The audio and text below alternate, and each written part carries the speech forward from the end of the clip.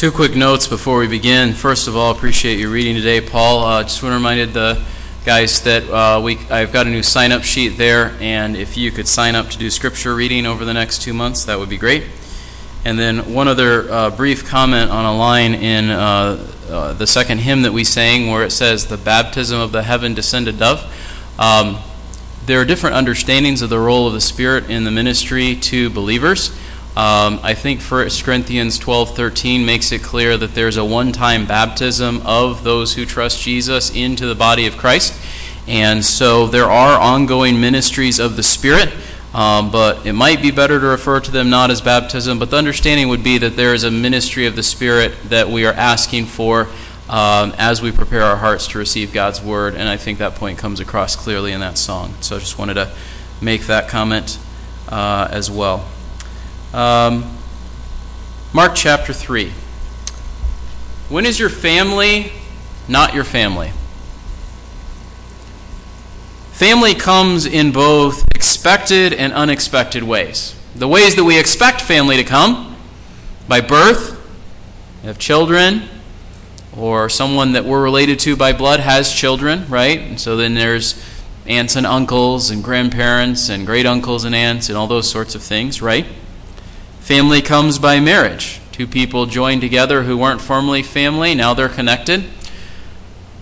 But family also comes outside of those two scenarios. There can be family that becomes your family by choice, right? What's the basis of that choice? Sometimes it's something like adoption. Sometimes it's something like friendship that becomes very close. We would want to think about what is the basis of that choice. We often would think the basis of that choice would be shared interests or similar personalities, and I think with friendships it tends to be some of those things. Although the reality is our best friends tend to not be identical to us. They'll come alongside and contradict us when we need to say, hey, we should go a different way, or they will have different interests than us, and we learn to appreciate things about them and they about us. In our passage today, though, the basis of the choice was not about shared interest or hobbies or common life experiences or just where you are. It was what God was going to do with certain people. The test was whether someone actually followed Jesus. So we see in this passage Jesus calling his disciples. He chooses them to be very close to him. And then there are other people who have chosen to follow after Jesus as well. And Jesus places a priority on them over against those who are actually his family by birth. We'll talk more about that in a moment. But I think the point of this from Mark 3 is that you and I need to follow Jesus if you claim to be his family. The passage starts by Jesus calling his disciples, continues with a conflict about the nature of him casting out demons, and then moves to the question of who he prioritizes. So we're going to look at each of these scenes, and as we've said in previous weeks, note the different responses of each group to Jesus and his ministry. The first point, I think, comes from verses 7 through 12. Following Jesus as family is not rejection, nor admiration, nor even just agreeing with facts about him. So rejection, where does that come from? Well, that comes from the passage that we looked at last week. The leaders, verse 6, the Pharisees and the Herodians were conspiring how to kill him. So the leaders were trying to kill Jesus, so he withdraws to the Sea of Galilee. This was not out of fear. This was not out of expediency. This was because the time for him to be crucified had not yet come in God's plan. And so his ministry was going to continue. So instead of staying at the scene of the conflict, like in another occasion where they seek to stone him and he escapes from their hands, he goes and does ministry in another place for a time. So the leaders are trying to kill Jesus. So I think that one's pretty obvious. Following Jesus' family, you're not going to be trying to kill him, which is what the Pharisees and the Herodians were trying to do. But then there's the question of these large crowds that are following after him. Are they behaving as Jesus' family? They seemingly followed Jesus, but primarily were interested in being healed through miracles. We see in verse 10, he healed many, with the result that all who had afflictions pressed around in order to touch him. And verse 8, it said, a great number of people heard of all that he was doing and came to him. So people were coming from all over, not just where the Sea of Galilee was, but from the south and from the west and from the northwest and from all over. People were coming to see Jesus. They wanted to be healed. But what priority had Jesus placed on his ministry in chapter 1? As gracious and merciful as he was to heal people, he said to the disciples, I need to go to these places because I need to preach to them. And what was the message that he preached in chapter 1? The kingdom of God is at hand. Repent and believe this good news, right? And so his message, his task was to preach. Did he heal? Did he show mercy? Did he show favor? Absolutely. But his goal was first and foremost to make sure that people were called to follow after God in his kingdom. And so the crowds, though they followed Jesus because they wanted healing, by and large they ignored the teaching and the message that he was bringing. So they weren't really following him as family either. And then we see a third group. Verse 11, the unclean spirits, the demons that are possessing the people, that he's casting out of people and freeing them from their power, they would fall down before him and shout, "You are the Son of God!" That's true. But I don't think any of us would say that the demons were following after God as though they were his family, as though they belonged to him, as though they were genuine followers. And so following Jesus as family, as a true disciple, means something more. It's clearly not rejection. It's not just following because you want something, and it's not even just following because you can say things that are true. What's Jesus' response? We would think Jesus would say, "Yes, I am," to the demons' proclamation that he's the Son of God. But he silences them. He orders them not to speak of the people of who he is. Why? The passage doesn't say, but my assumption would be Jesus does not want the demons being his messengers, because in the next little section, you know what he's going to do? He's going to call the disciples, 12 ordinary men, to go and be his messengers and proclaim him to the people, both during his ministry and after he was gone. So it wasn't something that he was going to let the demons do, though they knew the truth about who he was and were not blind to it the way that so many were. It wasn't their job, and he wasn't going to permit them to do it. So following Jesus as family is not rejection, not mere admiration, certainly not just knowing facts about him. What does this mean for us? Do you and I reject Jesus? Many people in our world do. Jesus was a myth. Jesus was a historical figure who died like any other person. Jesus is in the same category as Santa Claus, a fantasy that parents tell children to try to have control over them. Be good because Santa Claus is watching. Follow Jesus so everything works out well in life. People view it those sorts of ways. And if that is the way that you view it, then I think you would have to put yourself in the category of, like the Pharisees and the Herodians, those who rejected Jesus, those who were turning against him. Why would someone turn against Jesus? Well, all of us have an innate recognition that God has made the world and that there is right and wrong in the world. Now, we try to deny that. We come up with all sorts of reasons why it's not the case. But all of us deep down know God made the world and there's right and wrong in the world. Why would we reject the reality of who Jesus is? Because we don't want to obey him, right? If I acknowledge God is in some way responsible for my existence on this earth, then I owe some measure of allegiance to him and obedience. And if I don't want that, I'm going to try to explain God away.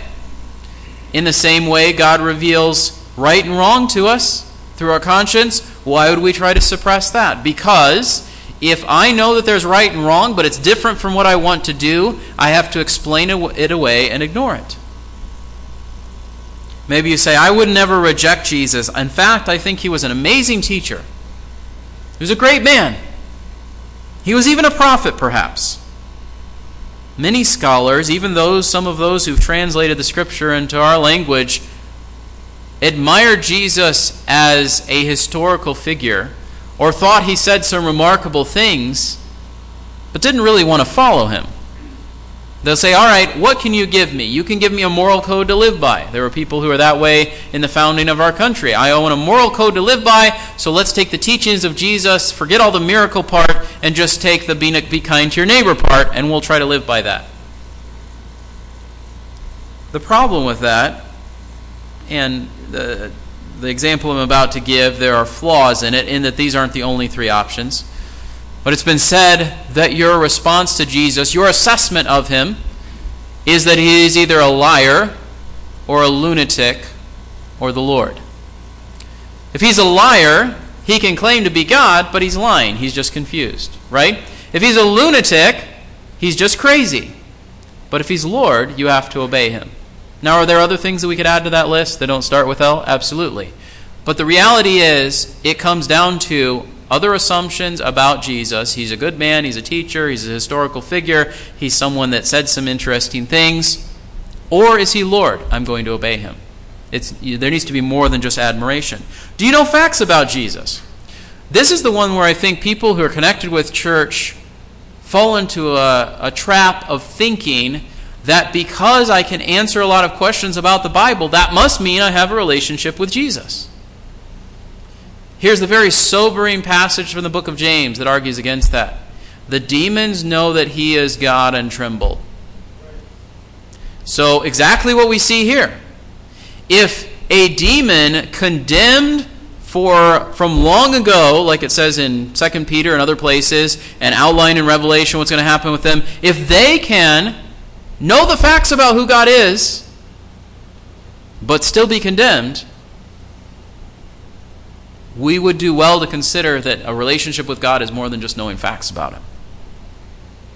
None of these things are the right response to Jesus. None of these put you in the category of those Jesus considers as his family.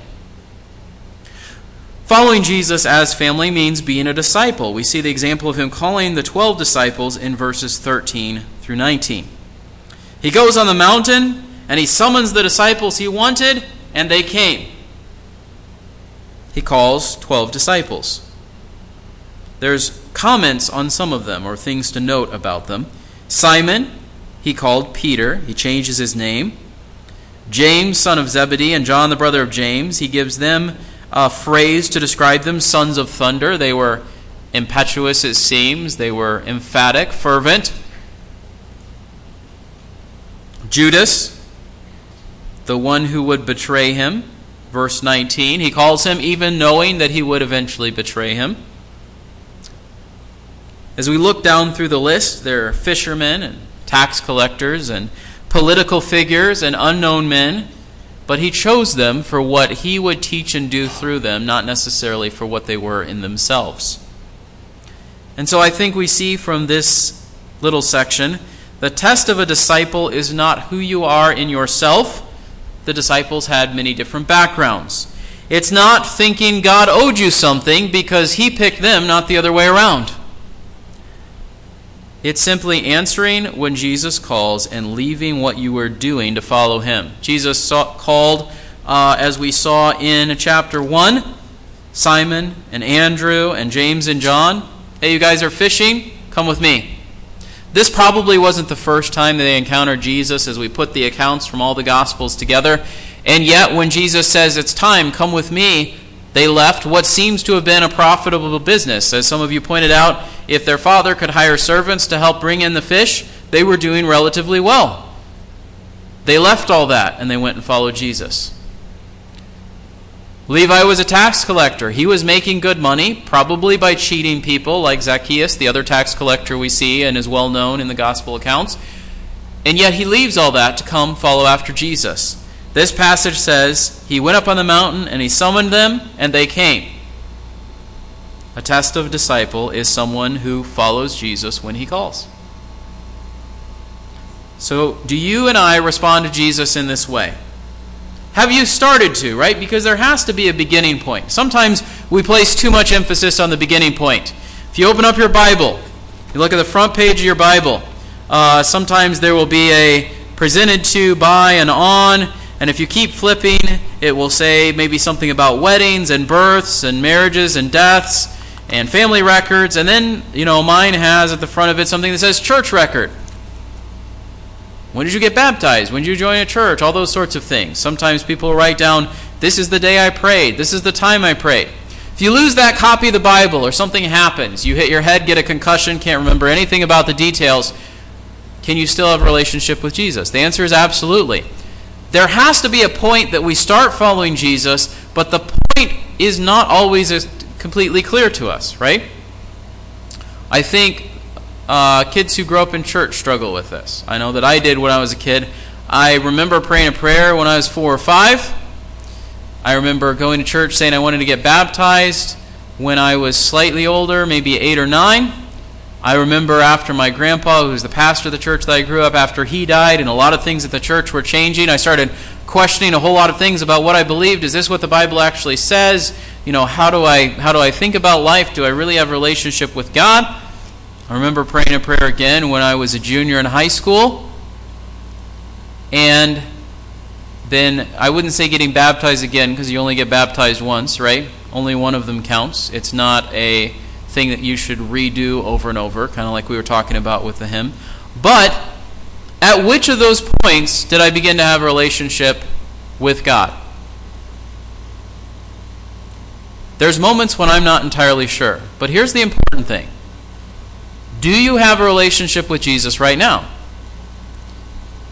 The reason that is important is because the disciples were those who were following Jesus, not those who followed Jesus, not those who, even for a long stretch. Why is that important? Because one of the people Jesus calls is Judas Iscariot. While he's supposedly following Jesus, another of the gospel reveals that he was in charge of the money for the disciples, money that people would give them for food and whatever other necessities, and he was stealing from it for himself. And then at the end, his greed drives him to betray Jesus to the religious leaders and says, I'll lead you to him. This was not something that caught Jesus off guard, but Judas goes out and in despair and in discouragement and in the assumption that he could never find forgiveness, he commits suicide. He didn't continue to follow after Jesus. Peter, another of the disciples, when faced with the test of will you acknowledge me or turn away from me, he denies Jesus to the point that he's swearing in God's name, I never met him. What are you talking about? And yet Jesus restores him to ministry. There are people who walked alongside the Apostle Paul. In one letter, he says, here are my fellow workers, including a man named Demas. And then later, I think it's in 2 Timothy, toward the end of his life, he says, Demas has forsaken me, having loved this present world. Why am I mentioning all these things? You and I see a brief snapshot of someone's walk with God. Depending on where we encounter them in that, we could come to very different conclusions about whether or not they know God. In the end, God knows. You and I, not so much individually, but collectively as a church, affirm with someone, yes, you've said you follow Jesus, and it seems that you are, but even then, we're only making an educated guess. God knows that person's heart. There is hope for those that seem to have followed for a while and now are not. Those that to this point have never yet followed, because look at someone like Paul. Those who have turned aside, if they repent and come back, God forgives and God restores. But a disciple is someone who begins to follow and who continues to follow. Not without ups and downs, because those certainly come into our lives. But the end result is someone who finishes by God's grace, who though they sin and stray and wander, sometimes for long stretches, by God's grace keeps coming back. That is the mark of someone who's a genuine disciple, someone who's a part of God's family. There are tests along the way. And so the third point is that following Jesus doesn't mean thinking that he is crazy or demon-possessed. Why do I say this? Well, in verses 20 through 30, we see a variety of responses to Jesus. He came home and the crowd gathered again to such an extent they could not even eat a meal. Why are the crowds so stirred up? Because when Jesus says to people, don't tell people about the miracle that I've done, I want you to go do this instead, they're not listening. The man that's healed of leprosy says, go to the temple, show yourself to the priest, be a witness to them. He says, no, I'm going to go tell everybody what happened. He didn't follow what Jesus said to do.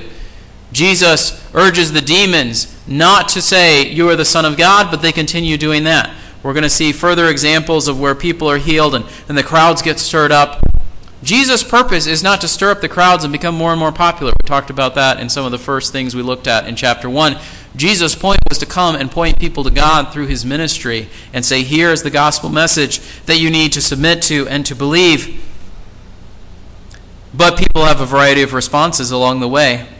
When his own people heard of his growing popularity among the crowds, they went out to take custody of him, for they were saying he has lost his senses.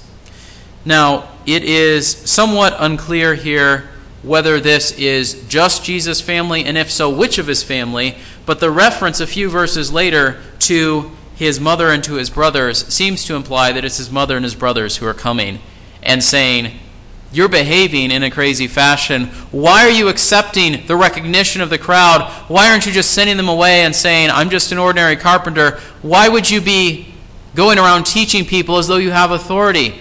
You're not trained as a scribe. You didn't grow up in the temple. You went there once when you were 12. How do you have the authority and the responsibility to go and have a following? You're not John the Baptist. You weren't called to be a prophet, were you?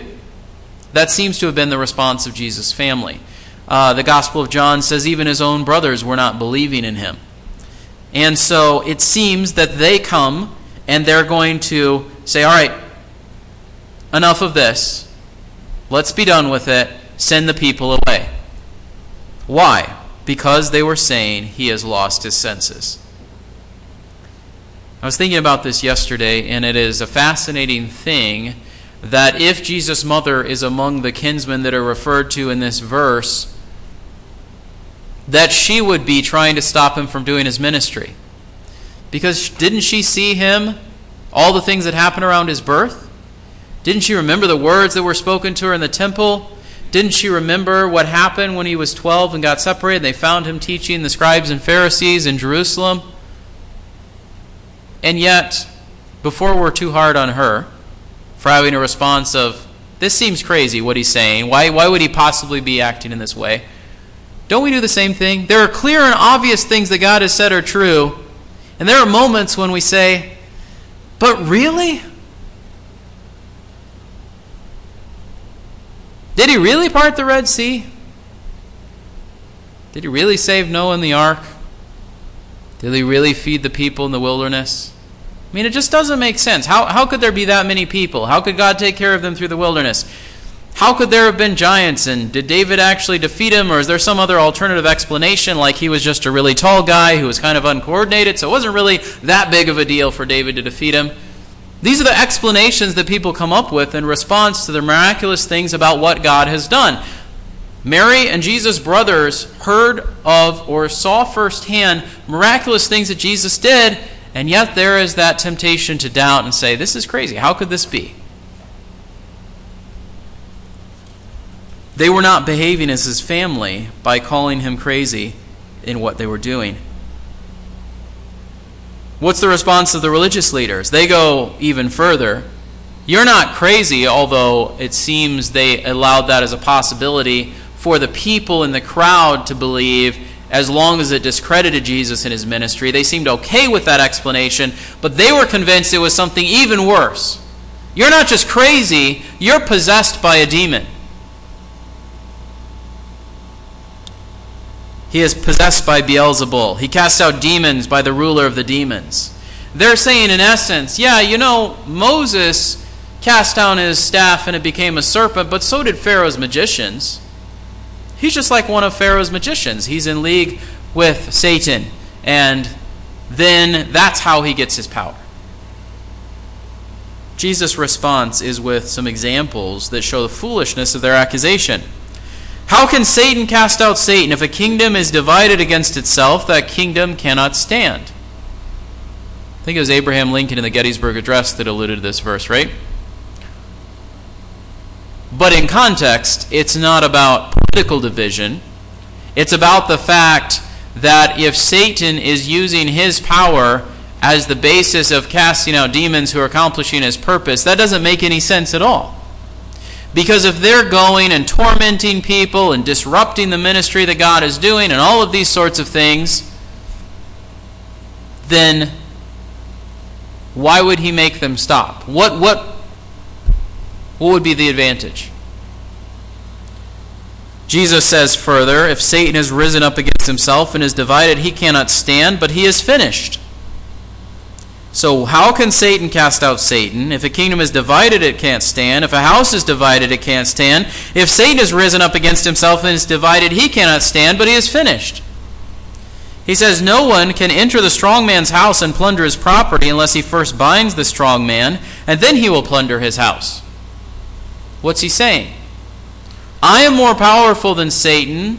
I can compel him such that he has no choice in the matter, and then I can have control over all that seems to belong to him, right? Tie up the rich man, take all his stuff. Be more powerful than Satan, defeat his demons. That's the point that Jesus seems to be making. He speaks now of something that has created a lot of debate among people. He says, truly I say to you, all sin shall be forgiven the sons of men, and whatever blasphemies they utter. But whoever blasphemes against the Holy Spirit never has forgiveness, but is guilty of an eternal sin, because they were saying he has an unclean spirit. People argue about what this means. Is there an unpardonable sin?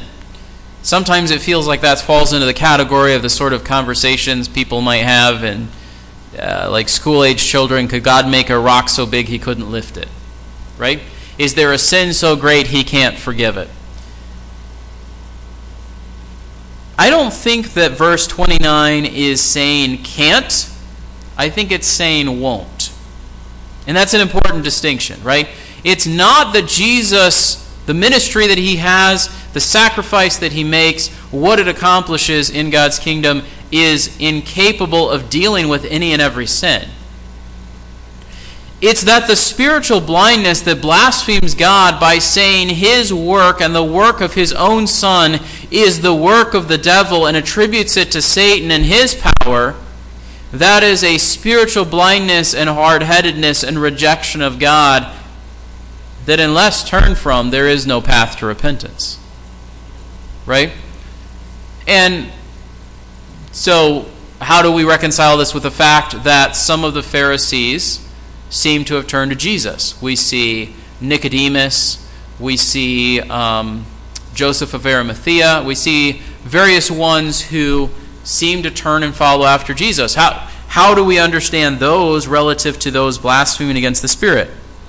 One possibility is that it wasn't the Pharisees themselves, but just the scribes who worked alongside the Pharisees. One is that it's only some of the Pharisees and not all of them. And the other is that he's saying an implied condition, unless they turn, there will be no forgiveness. Whoever continues to blaspheme, there is no forgiveness for such a person. Regardless of the explanation we take of this passage, the point stands. If you attribute God's work to Satan, you cannot consider yourself to be one of God's followers. They're completely opposite and incompatible. You can't call Jesus crazy and reject his work and say, but I'm family. You can't say Jesus is doing ministry by the power of Satan and say I'm one of his followers, I'm family. That just doesn't work. You can't put those things together. So the crowds continue their admiration. They're so eager to be so close to Jesus that he doesn't even have an opportunity to eat.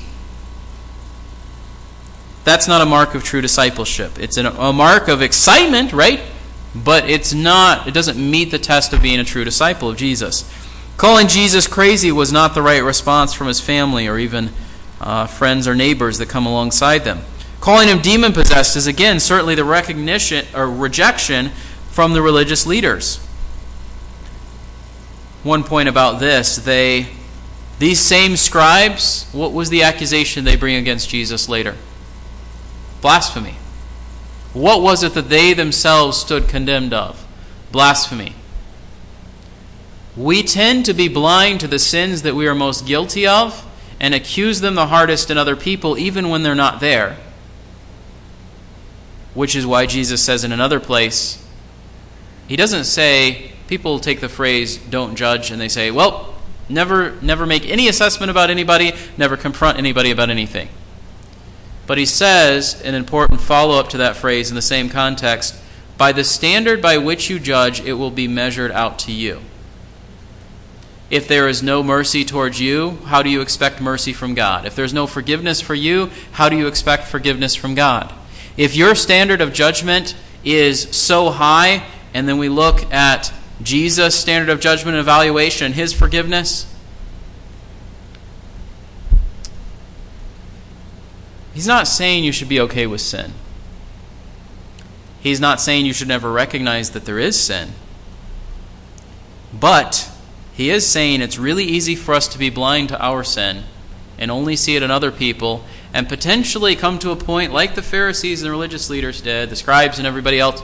Most of them were at a point where they saw what Jesus was saying and they saw what he was doing, and they were so convinced in their unbelief that they were right with God that they refused to acknowledge him, though the Son of God had taken flesh and was right there in front of them.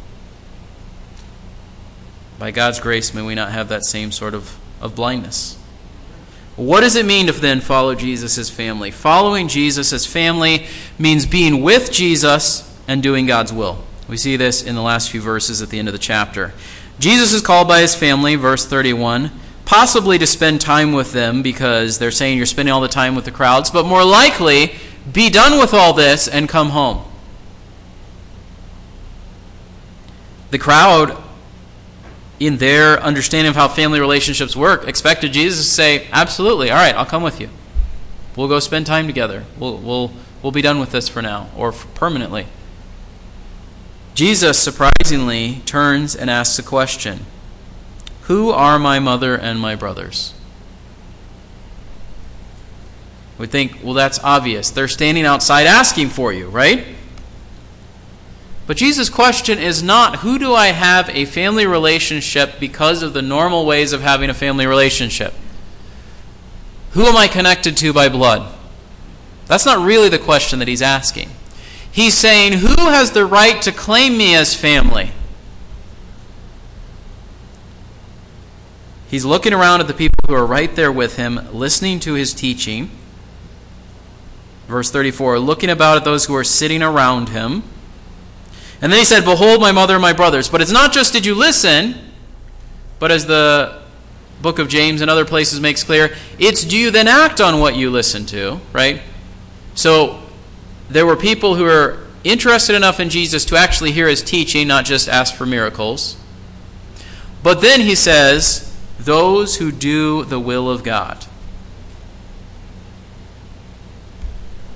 He is my brother and sister and mother. It wasn't just those who claimed to be concerned about him, but rather those who were actually concerned about what he was concerned about, doing the will of God. And that characterized his ministry throughout the entirety of his ministry. I came to do the will of the one who sent me. Who then is Jesus' family? Those who do the will of the one who sent Jesus. Family comes in many different ways. Jesus' family isn't about being born in the same place, at the same time, to the same social status, or any of those worldly markers for those we consider close to us. Jesus' family is about whether we spend time with him and seek to do God's will, as he patterns for us and commands us. If we follow him in this way, you will have family who rejects you for following after Jesus. Now, I'm not saying give up the possibility that God can bring them to repentance. Why do I say that? One of Jesus' brothers is James. James ends up the pastor of the church of Jerusalem and writing the book of James after Jesus' death. But during his ministry, it seems like there was no interest and only rejection of what he was doing. What does that mean? God may not save that person in your family right now, but he could save them later. So don't give up hope.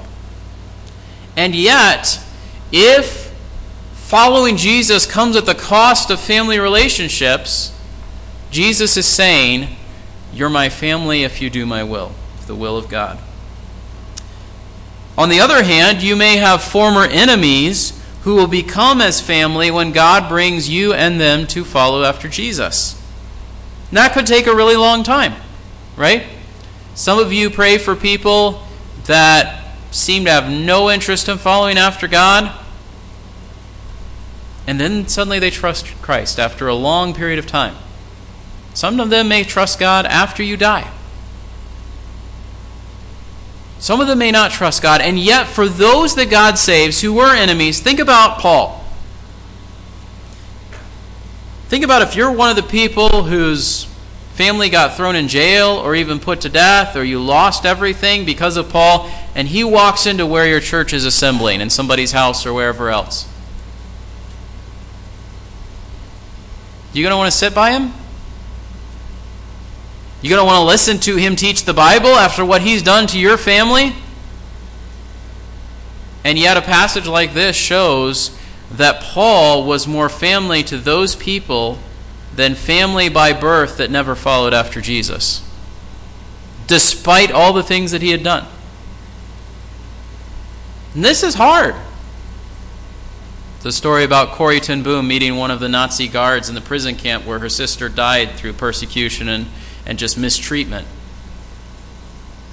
It'd be really hard to see someone who's directly responsible for the death of someone in your family and say, I forgive you, and not just I forgive you and we never have to talk again, but you are my family in Jesus. But that's the work that God does. So this passage asks us, are you part of Jesus' family? How do you view those who are actually your family and following Jesus? We tend to think, like we say the word church family, right? But we have in our minds, but the people who are my family by birth, they're always a little bit ahead, right? Let's say God gave you $500 and everybody in your family was doing okay, and someone in your church family really needed help with groceries or something. Are you going to say, well, I can't help you because you're not actually my family and they're my family and they might need it later?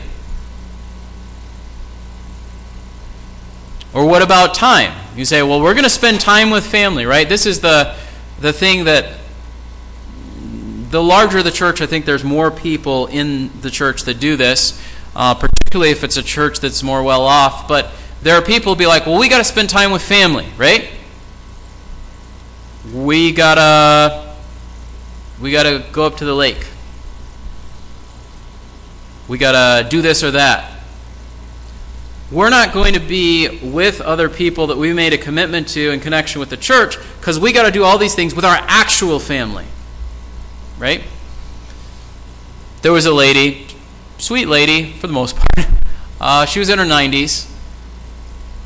And she would say, well, I can't come to church because I got this pain. And I might cry out and disturb people in the service. And then she proceeds to tell me I got on the airplane and I flew down to somewhere, Mississippi or somewhere. And we had this memorial for my brother who died in World War II. And we spent all this time and money and effort. What does that show? I'm not saying she was not a believer, but what does it show? It showed a priority for one thing over another, right? Now, I realize there's limits to this, right? So if I say, commitment to your church family means we're going to have something every night of the week and you never spend any time with your family by birth or with your family that's your immediate family because we always got some activity going, I've kind of set us up for failure and for those two things to fight against each other, right? I'm not saying churches should do that. Sometimes they do that. So they've said the path to being like family is to have a lot of activities for you to do, and if you don't participate in the activities, you're not acting like you're part of us. I don't think that's the right way to set it up. I think the test of it is asking ourselves honestly, if someone who's sitting around you here in church had something going on, good or bad, would you be as excited for them, or grieve alongside them, or help them, or enjoy something with them as much as someone who's your child or parent or brother or sister or some other connection like that? Not because the church is intended to replace all those family relationships, but just the practical reality that we help people when they're sick, come alongside them when they need encouragement, pray for one another, because those who follow Jesus are truly our family, even when our earthly family potentially abandons us, or if they don't trust Christ, goes away from God for eternity. Now, that's a hard thing to wrestle with, right? Because it gets into questions of God's sovereignty and justice and our responsibility to proclaim the gospel and all of those sorts of things. But the people that you and I will spend eternity with are those who spend time with Jesus and follow after Jesus by doing God's will. We should want those in our family by birth to be part of that number by God's grace, and plead with them and encourage them and pray for them and all those sorts of things. But at the same time, if I'm like, well, I'm going to call my brother on the phone, I'm going to help my sister with something, I'm going to do this or that. But people at church, it's enough if I see them on Sunday, right? It's enough if I see them maybe Wednesday too, right? There should be a deeper commitment among God's people because of a shared relationship with God through Jesus than just we talk for a few minutes once a week. Now that's hard, right?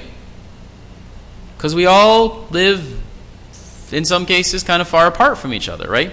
So how do we accomplish that? Sometimes it's through texting someone, here's a prayer request. Sometimes it's through a conversation on the phone. Sometimes it's making the effort to see each other face to face. I'm not saying I'm doing any of this perfectly. It's something that I continue to think about what I need to do. But what do you need to do? And I'm not saying anyone is doing this terribly. I think a lot of us are probably doing a fairly good job of connecting with each other in these ways. But again, if family means those who are near Jesus in terms of spending time with Him and following Jesus in terms of doing what God's will is as revealed through His words that we have recorded for us here, if we don't take the time to encourage each other along those lines, there will be some of us in the course of the next decade, 25, 50 years, who walk away. Why do I say that? I was looking through the record book for the church from a long time ago when I was trying to find some other paperwork, and I came across it. There were names on that list who were no longer part of the church fellowship because they had died or moved away. But there are also a lot of names on the list who are no longer part of the church because they didn't want to walk with God anymore. You and I can't ultimately control the direction of someone's life, but we do impact it. So what are each of us doing to impact whether someone is currently and continues to follow after Jesus? If we care about them as family, that changes our attitude and our perspective about how we approach it. Follow Jesus if you claim to be His family. Let's pray. Father, we thank You for Your word. We thank You for the fact that it doesn't always just say easy things. In fact, a lot of times it says things that are hard for us to hear. Change our perspective, should impact our attitudes and actions. Lord, I pray, as much as I would pray for each of us in the congregation to follow the truths that this passage is laying out, I pray for me, for our family, that You would help us to live this out. There's a strong pull in our world to say, here's what You have provided for us as far as resources. These are for us to enjoy. Here's what You have given us as far as time. It's for us to enjoy. Help us to be looking for opportunities to minister to all those who are here and others from our church family who aren't here right at the moment. And I pray that all of us will be thinking through what that looks like. Not to abandon our earthly families, we plead with You that those who do not know You would turn to Jesus. Or for those who seem to have walked with You for a while and currently aren't, they would turn back to You. But we pray that You'd also help us to see the fact that there is family, there is connection with God's people. If we're baptized by one Spirit into one body, if we are called to treat one another as brothers and sisters, as fathers and mothers with all purity and respect and honor in the way that we relate to one another, It's not a one-for-one for earthly families, but in some ways, and in many ways, it is something even more amazing that people who are not family by natural ways of thinking continue to commit to be family to one another because we are joined in our relationship with you. Help us to live that out, Lord, we pray. Amen.